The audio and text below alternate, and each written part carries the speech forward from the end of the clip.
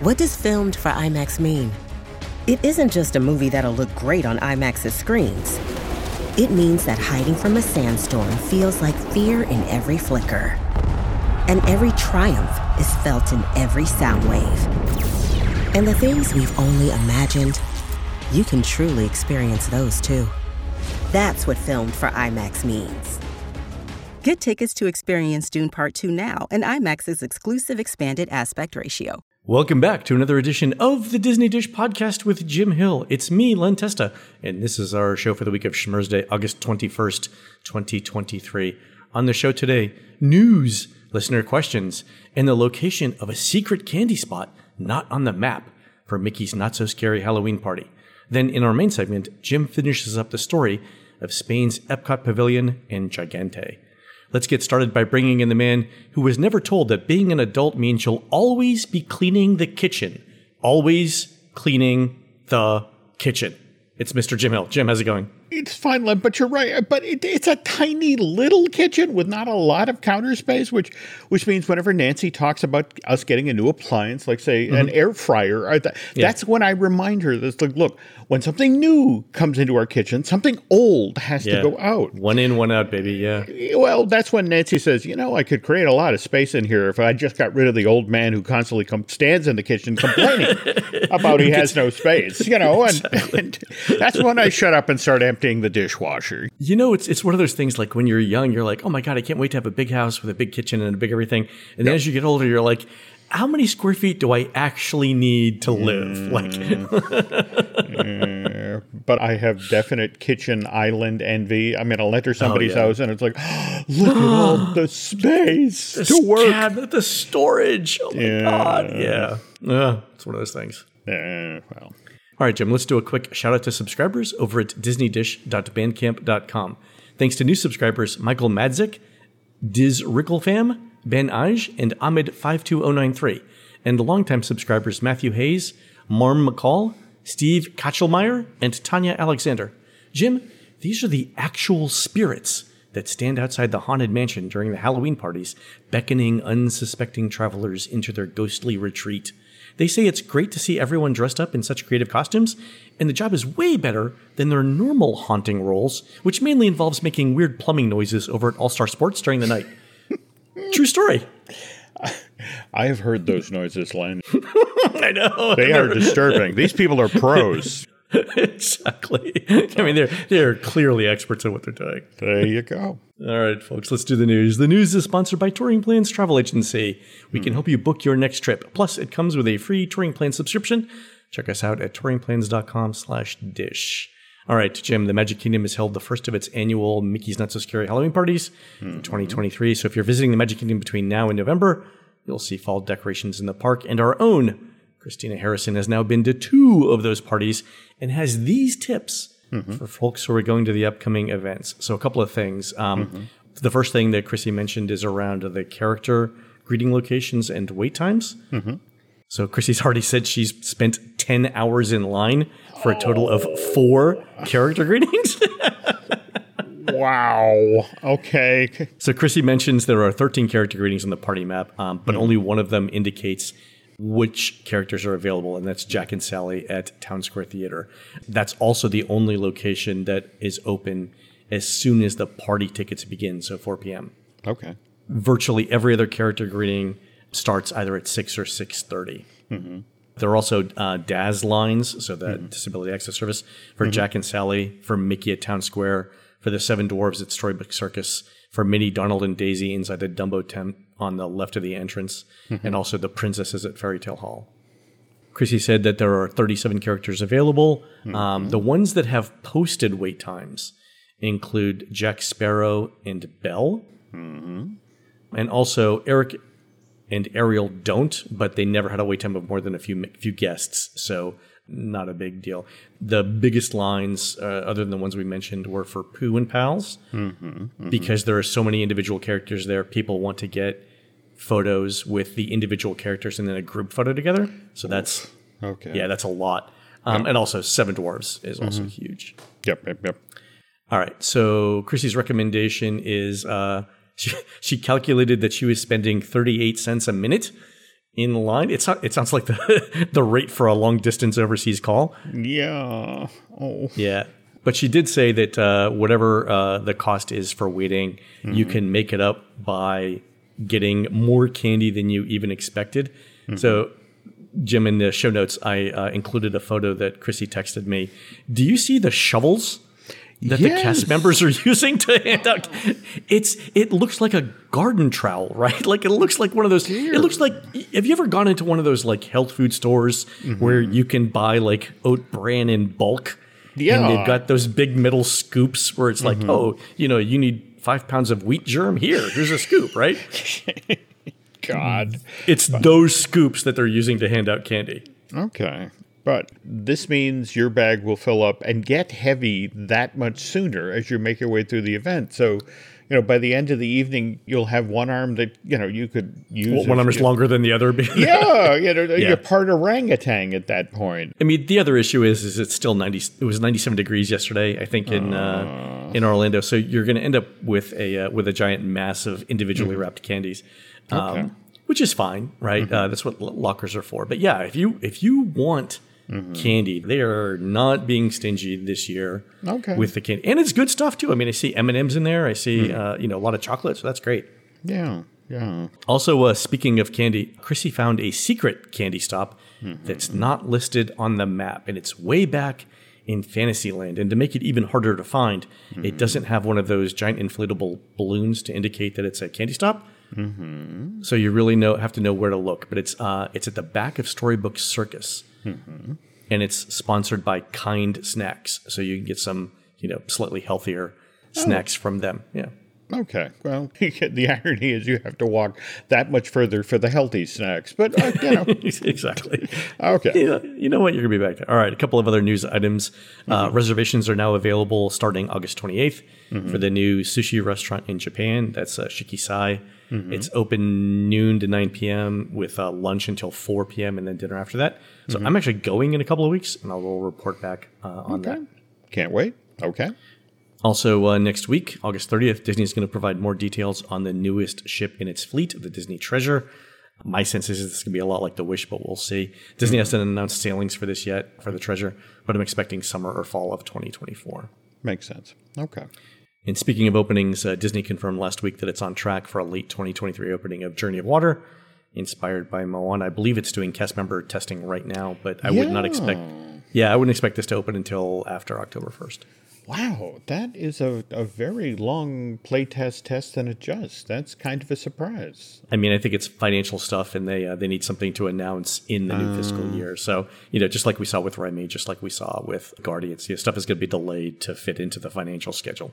Okay, I get it. All right. We've got one interesting survey in this week. It's from our friend Jeff, who got it actually from Shop Disney. And I mentioned that it's from Shop Disney because once I read to you the questions, we're going to start asking why Shop Disney cares. The first question is this. Generally speaking, do you think of yourself as a Democrat, a Republican, an independent, something else, or I prefer not to answer? And then second question, thinking about politics these days, how would you describe your political viewpoint? And it ranges from very conservative all the way to very liberal, and then I don't know and prefer not to answer. And the third question is, how do you currently feel about your financial situation? And it ranges from extremely positive to extremely negative with an option for I prefer not to answer. So Jim, when did Shop Disney start becoming the Rasmussen poll? Well, it's been an interesting 18 months or so. Whether you go to Disney or that sort of thing has been politicized. And this is starting to impact parts of the company that previously hadn't been impacted. And what's interesting is that Shop Disney has supposedly seen a bunch of steady customers be less steady. And so this is more of a kind of information gathering effort to the effect of, is there a reason you've gone from, saying, ordering 4 and 5 items per year at Disney down to 1 or 2? Is this because of your political beliefs, or is this because, you've been impacted by what's been going on in the economy? I mean, it's literally Shop Disney trying to get a sense of, okay, why have some of our customers suddenly become less enthusiastic? And given what Governor DeSantis said earlier this week to the effect of, we've moved on.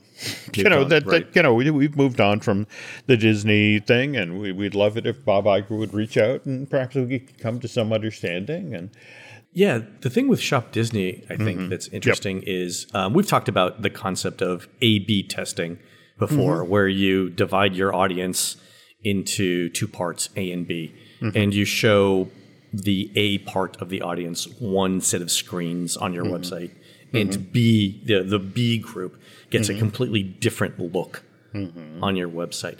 And the thing is, you can do that online way easier than you can do it in a physical store. I wonder if they are thinking about tailoring the things you see based on the geographic location that your IP address on your computer represents. That would be fascinating. I mean, it's completely doable, right? Yeah. But at the same time, when you you go to a YouTube or you go to a TikTok and they know from previously what you've clicked on and that sort of thing, with sort of how to tailor what you're seeing, I'm honestly surprised that Disney's retail wouldn't look at your order history and go, okay, cats, these people like cats. Get me Disney cats. Exactly. So. Speaking of cats, that's for whatever reason, the thing that shows up on my Instagram feed now is rabbits eating produce in the field and a weird collection of watch advertisements. Like I don't know what the algorithm's doing there, but anyway. All right. Wow. All right. Rabbits and watches. Okay. Well, if you ever come across that where the streams meet, where you see a rabbit eating a watch, let me know. Is that rabbit wearing a Rolex? What's going on here? Everything's converging. There we go. All right, Jim, on to listener questions. Our friend Kelly writes in with this question about the end of Walt Disney World's reservation system, which is coming up in 2024. And Kelly says, look, the Walt Disney World Marathon is on January 7th. I have my race bib reserved. I'd assume that many people, myself included, intend to run that day and then spend a few days at the park. So my 5-day Disney World trip has been all organized, and I had my park reservations lined up. Then last week, I woke up to an email that half of my park reservations had been canceled, but just half of them. Everything before the 9th still had a reservation, and everything after the 9th didn't. Now, I have to think that given the point of sale issues the parks have had over the last few years anyway, that the 9th and 10th of January are going to be absolute chaos, because that's when Disney's rolling out the new system that doesn't require reservations.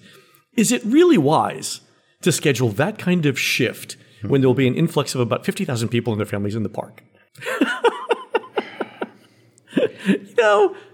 I was texting a friend of mine who works in IT, corporate IT, and I'm like, let me give you two scenarios here. Scenario number one is that you roll out a major IT change on the week in which 50,000 people who have God knows what kind of ticket media dating back to 1983, right, are all going to be in your parks at the same time. That's one option. Or option B is literally any other week than that. Which would you pick for rolling this out? Oh, boy. It's going to be interesting. You know what? Fortune favors the bold, Jim. That's what I'm going with here. Okay. You have to do this at some point. You know what? Yeah. And God forbid the next week when the attendance drops off, because where's the thrill in that? But wow. I mean, it's at moments like this where it's like, literally, does one arm of Disney talk to the other arm? That's how Kelly ended the email. Like, does the left hand of Disney know what the right hand is doing?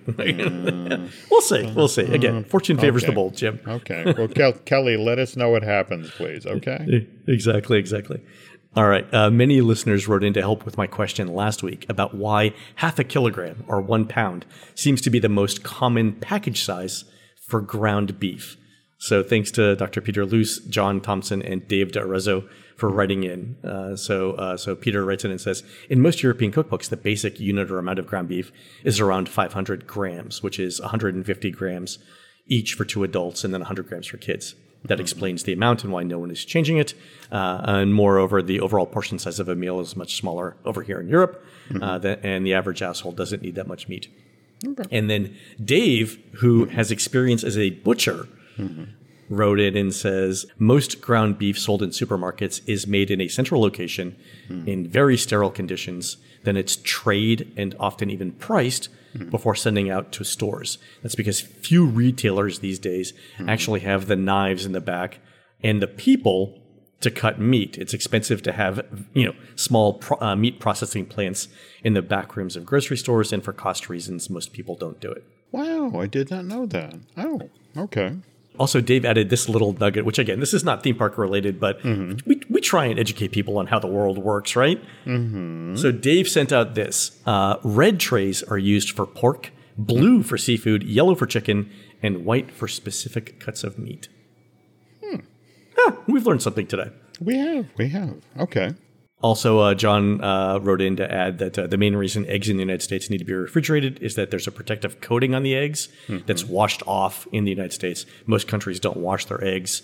And also, if you're like us, and here he means John and I, you get eggs from a small farm. They don't do it. So I actually get my eggs directly from a small farmer at a farmer's market, and those eggs aren't washed.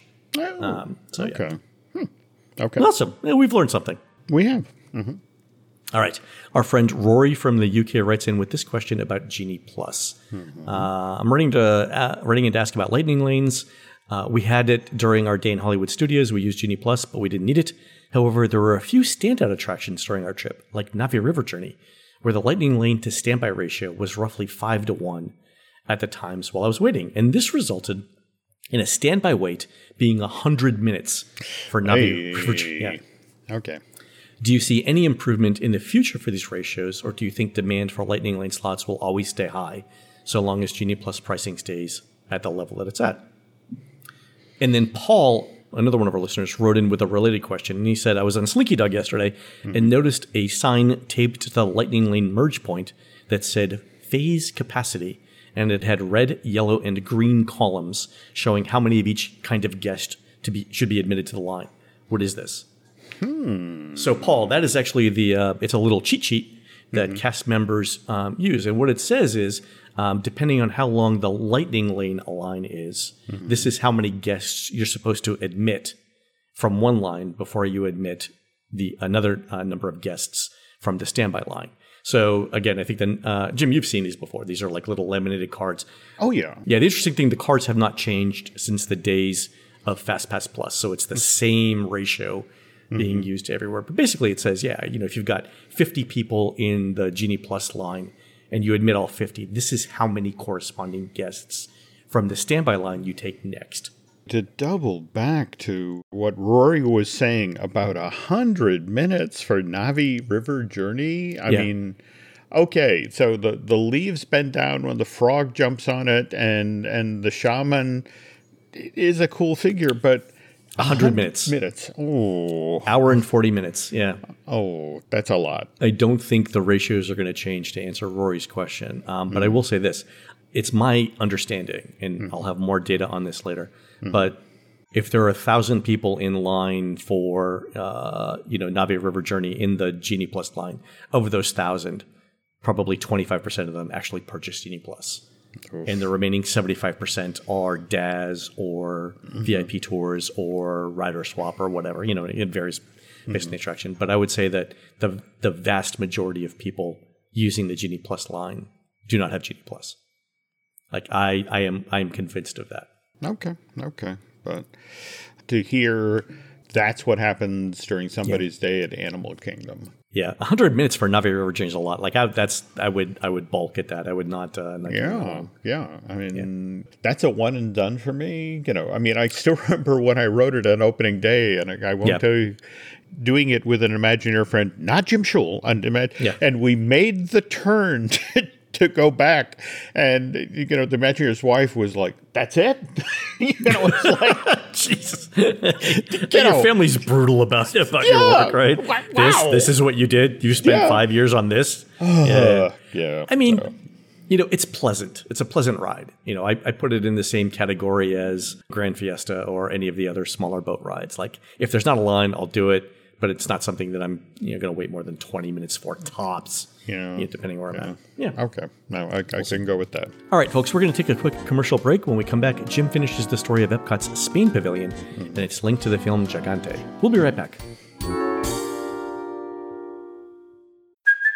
Hey, it's Kaylee Cuoco for Priceline. Ready to go to your happy place for a happy price? Well, why didn't you say so? Just download the Priceline app right now and save up to 60% on hotels. So whether it's Cousin Kevin's Kazoo Concert in Kansas City, go Kevin, or Becky's Bachelorette Bash in Bermuda, you never have to miss a trip ever again. So download the Priceline app today. Your savings are waiting. Go to your happy place for a happy price. Go to your happy price, Priceline. Do you want to squeeze even more magic into your next trip to the Walt Disney World Resort? Then be sure and swing by Disney Springs in Orlando, Florida to check out Drawn to Life Live on Stage. Drawn to Life, presented by Cirque du Soleil and Disney, is a family-friendly stage show that combines classic Disney animation with all of the mind-blowing exuberance, not to mention those high-flying stunts, Cirque du Soleil has long been acclaimed for. Picture this, in Drawn to Life, the stage at this Disney Springs theater is magically transformed into a massive animation disc. In this all-new show, you'll hear an original score that takes its inspiration from classic pieces of Disney music. You'll also see brand new animation clips from Disney artists that were specifically created for this live presentation. Guests of all ages are sure to enjoy this family-friendly show, which features stunning choreography, acrobatic performances, and inventive design. This creative collaboration between Cirque du Soleil and Disney is being presented on the west side of Disney Springs. This shopping, dining, and entertainment complex is open to anyone visiting Central Florida, and parking is free. Back to Drawn to Life now. For a limited time, now through September 22nd, get tickets to Drawn to Life, presented by Cirque du Soleil and Disney, starting at $59 plus taxes and fees. Performances of this live show are presented Wednesday through Saturday at 5:30 p.m. and 8 p.m., and on Sundays at 1:30 p.m. and 4 p.m. So the next time you're in Central Florida, don't miss out on your chance to see what happens when classic Disney animation combines with Cirque du Soleil's mind-blowing acrobatics. That's Drawn to Life, live on stage at Disney Springs in Lake Buena Vista, Florida. Set your imagination in motion. There's a saying that's long been attributed to American industrialist and philanthropist Andrew Carnegie, and it's that if you take care of your pennies, your dollars will take care of themselves, which is a 19th century way of saying it's really important to keep an eye on your spending. Mind you, this was far easier to do back in the days before credit cards, when we all paid cash for everything. Nowadays, you can suddenly find yourself in a financial hole, all because of a few online purchases that maybe you made a little too quick. This is why I love Rocket Money. Rocket Money is the personal finance app that allows you to eyeball all of your purchases in one place. It can recommend a custom budget based on your previous spending patterns. It can even send you notifications to let you know you're getting close to your personal spending limit. Better than that, if you find yourself in over your head financially when the end of the month rolls around, Rocket Money can even negotiate to lower your bills for you by up to 20%. All you have to do is take a picture of your bill, and Rocket Money takes care of the rest. I've talked previously on this podcast about how Rocket Money has helped me keep tabs on all those subscriptions I have. But it's this monitoring of expenses in real time, not to mention this negotiating to lower your bills option, that's now got me really excited about this personal finance app. So why not join the more than 3 million users who have taken advantage of Rocket Money and, in the process, saved themselves an average of $720 a year? Manage your money the easy way by going to rocketmoney.com/DisneyDish. That's rocketmoney.com/DisneyDish. One more time for those of you who are lucky enough to have a Carnegie Library in your hometown. rocketmoney.com/DisneyDish. We thank them for sponsoring today's show. All right, Jim, when we left off last time, Walt Disney Animation had, just in like a couple of years, produced some really good films, right? Like Tangled and Frozen, right? That's right. And Tangled arrived in theaters in November of 2010. And as we mentioned on last week's show, did double the business that Princess and the Frog had done the year previous. Then if we jump ahead to summer of 2013, Frozen is still a few months out from being released, but the thinking in-house is that this Chris Buck, Jennifer Lee movie is good. And, the hope is that Frozen will at least do as well at the box office as Tangled did 3 years early, and it pulled in $592 million worldwide. No one at the company had a clue that Frozen was about to become this worldwide phenomenon, that it would do double the business that Tangled did globally, pulling in $1.2 billion. So the old saying is, good things come in threes. And back in the late 1980s, early 1990s, Walt Disney Animation Studios had this amazing run at the box office where 3 animated musicals based on fairy tales did huge business. We had Mermaid in November of 89, Beauty and the Beast, November of 91, and then finally Aladdin in November of 92. And those were all hand-drawn movies. And John Lasseter, who'd become the head of Walt Disney Animation Studios, he became the lead creative when Disney bought Pixar in January of 2006 for $7.4 billion. All right, so John was anxious to try for the trifecta again, only this time around to have a trio of CG fairy tales. Okay, computer-generated animation instead of hand-drawn. There you go. And honestly, there was no arm of the company that was more excited, more anxious for John Lasseter to succeed in this situation than Imagineering. They remembered what happened when Mermaid, Beast, and Aladdin all arrived in the same roughly 4-year window of time. All of the attractions that were developed for the parks, it really put gas in the tank. Oh, yeah. I mean, remember, Imagineering was even considering putting Aladdin on a boat. Right? Oh, yeah. The SS Disney, right? Yeah. All right. So when Nathan Grano, the co-director of Tangled, goes to Lasseter in late 2011, early 2012, and says, I have an idea for taking the old English fairy tale, Jack and the Beanstalk, and turning it into an animated musical, Lasseter's excited, definitely interested. Now, mind you, over at Warner Brothers, same exact window of time, they've got their own Jack and the Beanstalk movie going. And by the way, they put this into production because Disney's live-action Alice in Wonderland, that Tim Burton movie that came out in March of 2010, that made $1 billion worldwide, Len. Was that the one with Johnny Depp? That was the one with Johnny Depp as the Mad Hatter. That made $1 billion? That made $1 billion. Now, mind you, there are people in the film industry who flat out insist that Tim Burton's Alice in Wonderland made $1 billion in March of 2010 because James Cameron's Avatar came out in December of 2009. And remember, that was the first movie in years that had been done in 3D. And so, audiences saw that, said, I had a really good time. And what's the first 3D movie that comes along after that? But Tim Burton's Alice in Wonderland. So it's like, ooh. A little knock-on effect. Okay. Yeah. But the interesting thing is that going forward from there, then, Len, Avatar makes $2 billion at the box office. Tim Burton's Alice in Wonderland makes $1 billion. The very next film makes $500 million. I mean, it's a set of stairs. You see a pattern, right? Yeah. The 10th movie makes 8 cents. There we go. No, and that's after spending all that money to shoot the movie and then convert it into 3D. But all right, anyway. So Warner Brothers, they learned the hard way that, yeah, you made this movie, but you bring it to the box office by March of 2013. It cost $185 million to make, and it only makes $197 worldwide. So like, nobody showed. But this doesn't deter Disney from making their own Jack and the Beanstalk movie, which, by the way, at this point, in-house is just known as Giants. Yeah. I mean, at this point, how do you not have a song named Fee Fi Fo Fum, right? I mean, it practically writes itself. There was one iteration of this movie where there were 4 giant brothers, where it was like Phoebus and, it was literally when the parents went to call them to come back to the house. Oh, really? That was it? Fee Fi Fo Fum? Fee Fi Fo Fum. The 4 boys come back to the house.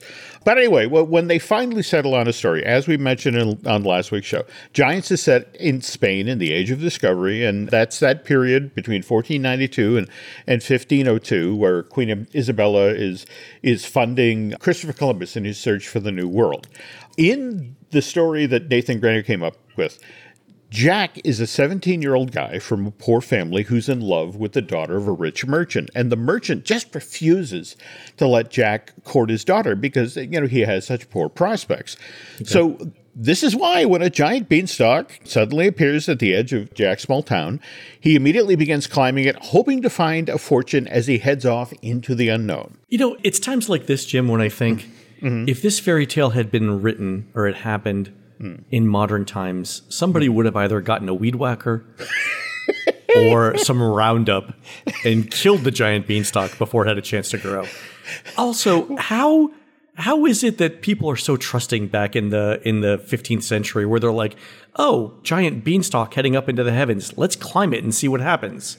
Like that's a sense of adventure, Jim, and trusting in the unknown that I personally do not have. You and me both, Len. But it's not a good story. Like, if you and I don't do it, there's no story. So, okay, go ahead. Now, speaking of story, the folks who were crafting the story for Disney, I think we mentioned on last week's show, it's pretty much the A-team at Walt Disney Animation Studios at that time. Again, we have Nathan Grano, director of Tangled, Dorothy McKim, who'd produced the Prep and Landing holiday specials, and then Bobby and Kirsten Anderson Lopez, the Oscar-winning husband and wife team behind Frozen. And here's the thing.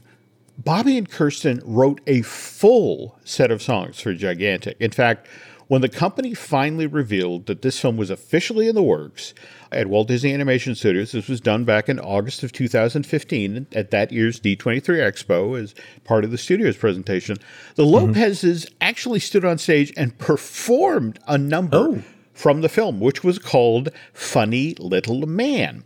So remember, Disney wanted to make sure that the movie that they were making was as different as possible from what Bryan Singer had made with Jack the Giant Killer.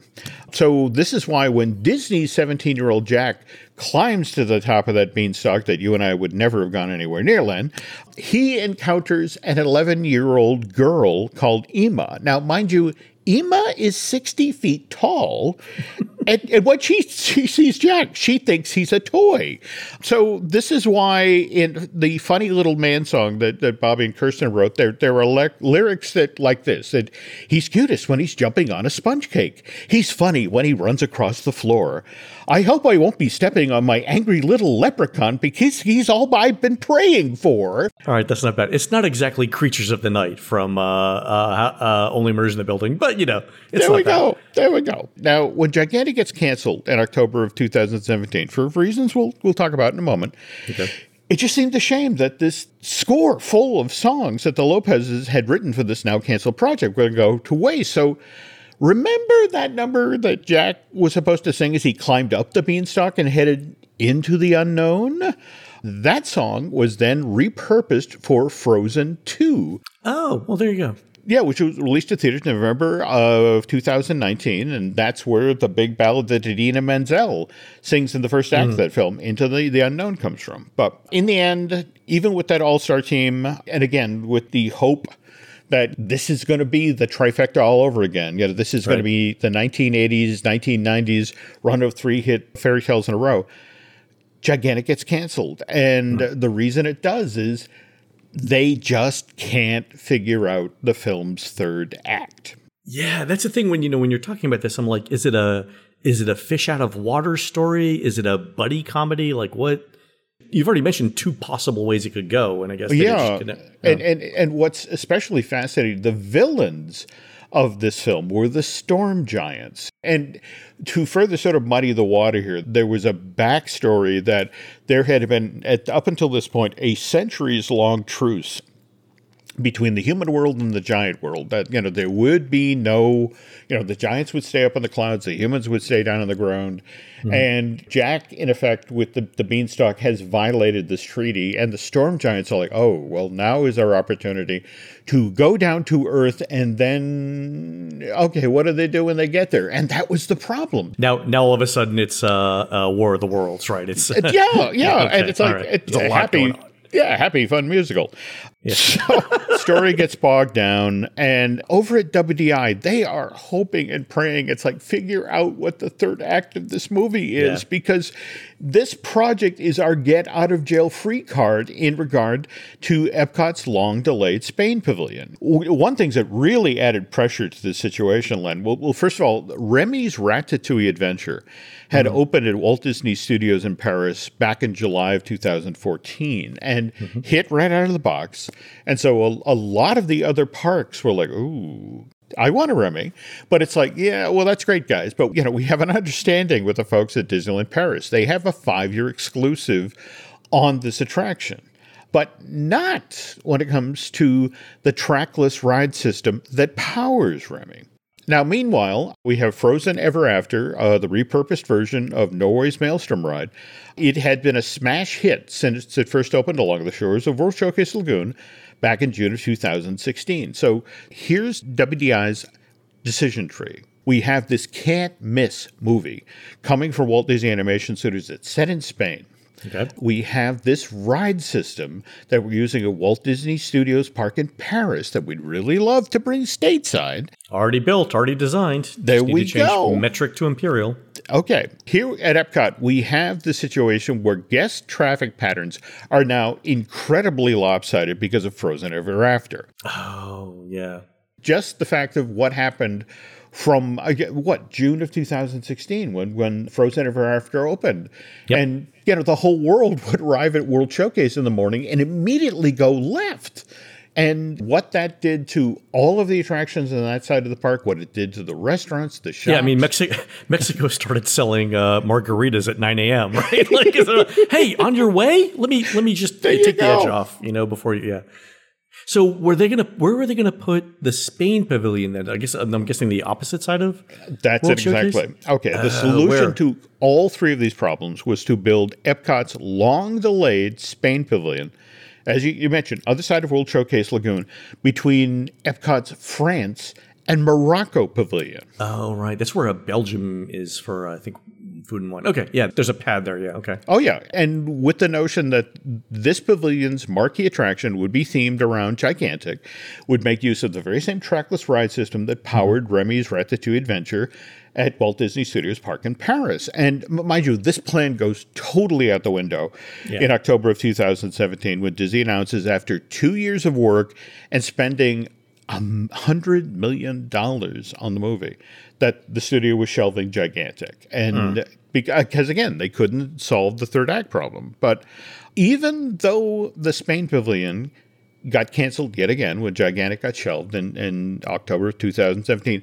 the Imagineers were still determined to bring that trackless ride technology at Epcot. More to the point, they still wanted an attraction of size to be built on the other side of World Showcase Lagoon, which would help them balance out guest traffic patterns and just give guests arriving in Epcot an equally strong reason to go right when they arrived at World Showcase Lagoon. So this is why November of 2018, we learned that Epcot is going to get a clone of Remy's Ratatouille Adventure. And because it's not going to open till 2021, just in time for the resort's 50th anniversary, they still managed to honor the Imagineers' original agreement with Disneyland Paris. Yeah, the 5-year. Yeah. The 5-year exclusive. So let me ask you this question. We know that Remy is back behind the France pavilion. Did they take up any of the expansion pad between France and Morocco for that? Len, they had already done the survey work in regard to the Spain pavilion, as in, this is the entrance, this is our retail, this is our food, and now we need a place to put the ride building that the Gigantic ride was going to be in. And the place that naturally lent itself to this was starting in the Spain pavilion, but mostly behind France. And so now when the decision is made, well, look, it's really low-hanging fruit. I mean, Remy Ratatouille Adventure is, in fact, set in a cartoonist version of Paris. We can build this ride out behind, the France pavilion. And what they basically did is it's the exact same spot. They used the Photoshop flip vertically button to just flip it so that it leans one way. So, I mean, that's the irony. In a weird sort of way, we did get what they hoped to bring to Epcot, when Gigantic opened in theaters. In fact, if it all had gone according to plan, Gigantic would have opened in theaters, well, depending on who you talk to, it was going to open in theaters in March of 2018 or November of 2018. And then 3 years later, at the start of the 50th anniversary of Walt Disney World, the Spain Pavilion opened with the Gigantic ride. And that's pretty much the exact same length of time between when Frozen opened in theaters and when the retooled Maelstrom came back online as Frozen Ever After. Yeah, it would have been a bigger construction project to do a brand new World Showcase Pavilion than, but still. Absolutely. But on the other hand, remember, you're largely building this back of house. I mean, you could just throw up the construction wall and kind of cruise at speed. It wasn't a question of, we have to go into a pre-existing building with the ride system and figure out how we're going to do that. That's true. And they could have closed off that area to guests. And I mean, there would have been some construction noise and stuff, but yeah. One other final little note on this, because remember, back when they first talked about putting the Spain Pavilion, it was supposed to go in between Canada and the UK, and that was off the table this time around for the Imagineers, because think about it, that's your walkway into World Showplace, which hosts enough corporate events and special promotions and that sort of thing. Again, it's where you go to get your Figment popcorn bucket. It's too valuable to turn into a pavilion these days. So where are the expansion pads left in World Showcase? There's two between China and Germany, right? There are. And then is there one between Germany and Italy?